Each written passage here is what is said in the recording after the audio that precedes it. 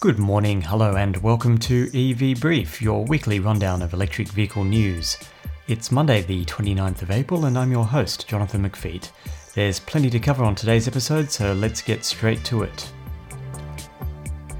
Rivian has attracted investment from Ford and plans to bring its pickup and SUV to Australia. I have a ton of Tesla news, with Tesla announcing its Q1 2019 earnings this week. We also have upgrades to the Model S and X vehicles, right-hand drive orders in the UK commencing this week, and Tesla's Chinese factory rapidly approaching completion. The Porsche Taycan, Porsche's first all-electric sports car, is getting closer, and pre-production prototypes have been spotted in Europe wearing minimal camouflage. Penske, the truck leasing company in the US, has begun the rollout of fast charging stations in California. And finally, EV batteries. Should we care about an ethical supply chain in battery manufacture? BMW is doing something about it.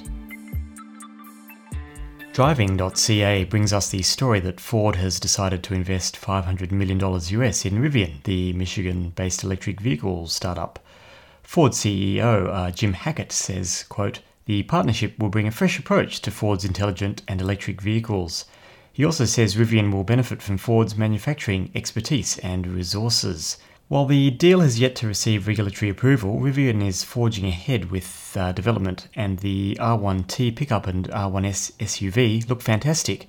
They've got a range of 640 kilometres, ground clearance of 35 centimetres, and the ability to tow close to 4.5 tonnes.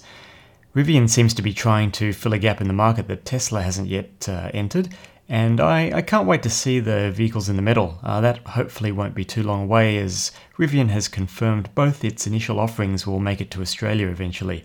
Rivian's chief engineer, Brian Gase, has said that he wants to get the vehicles on sale in Australia as soon as possible.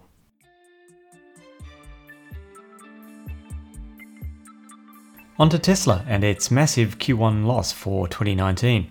With a red balance sheet to the tune of $702 million US, despite increasing revenue by 57% over Q1 last year, 2018, revenue was down by close to 38% from the last quarter of 2018. Tesla had a huge year of sales growth last year, but clearly, they're having some logistical difficulties from production, suppliers, transportation, and also entering new markets, obviously, and this profit report has not gone down well on Wall Street. There have been some positives, though. The Model 3 has become the number one selling electric vehicle of all time and has reached the number one sales position in a number of European markets. That's a huge achievement for an American product, quite frankly.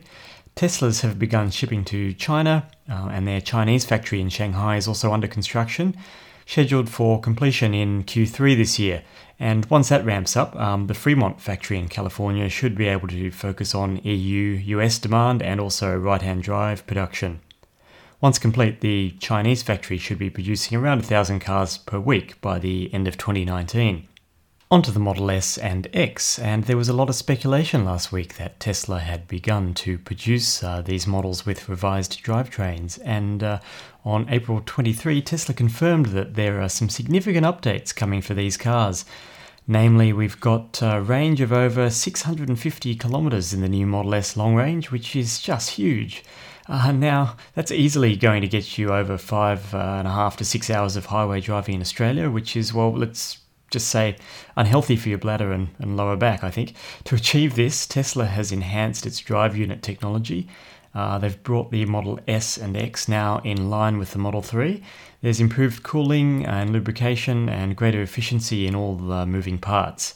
There's faster charging too, with the revised S and X models receiving a bump in charging capability to 200 kilowatts on the new V3 liquid-cooled superchargers, and up to 145 kilowatts on the V2 models, which are currently seen in Australia. Tesla has also confirmed that autopilot will be standard across the range on all new Tesla vehicles, but full self-driving will be an optional extra. Finally, in other Tesla news, right-hand drive orders for the Model 3 launch next week in the UK, with Australia to follow shortly after. This means we should see the online configurator launch soon, and we'll then have access to the Australian specifications and pricing.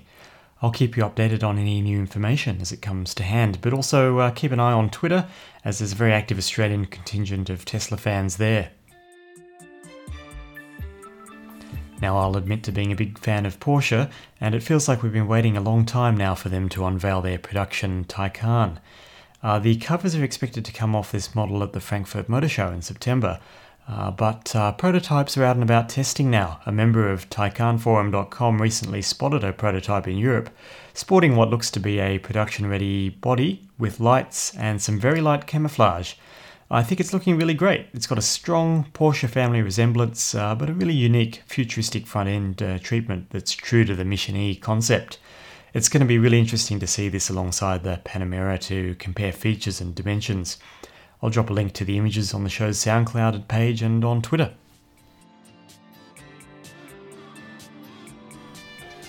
Daimler Trucks North America is currently converting its Portland, Oregon factory to make all-electric trucks.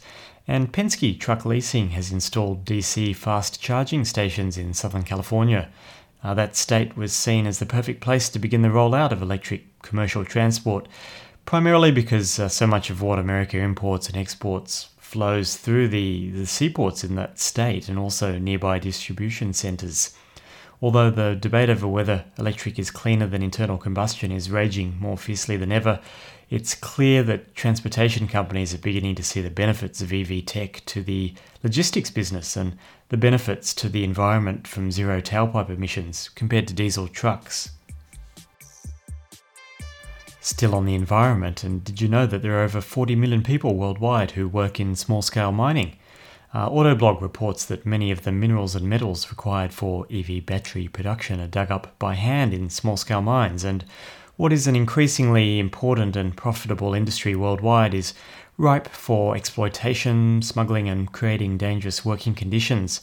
BMW recognises that the car industry is a player in this problem, and Bloomberg reports that the German manufacturer plans to buy cobalt directly from mines in Australia and Morocco, ensuring that the metal purchased for its EV production is sourced responsibly. This metal will be used in vehicle production from 2020, and in the short term, BMW will not purchase directly from small-scale African mines. That's the wrap-up this week. Are you going to be ordering a Tesla Model 3 in Australia? Let me know, and let me know the specs and colour while you're at it by emailing the evbrief@gmail.com or reach out on Twitter through @evbriefpodcast. Please subscribe and write a review if you like the show. You can listen to EV Brief on Apple Podcasts, the Google Play Store, Stitcher, Spotify and all good podcasting apps. My name is Jonathan McFeed and I'll see you next week.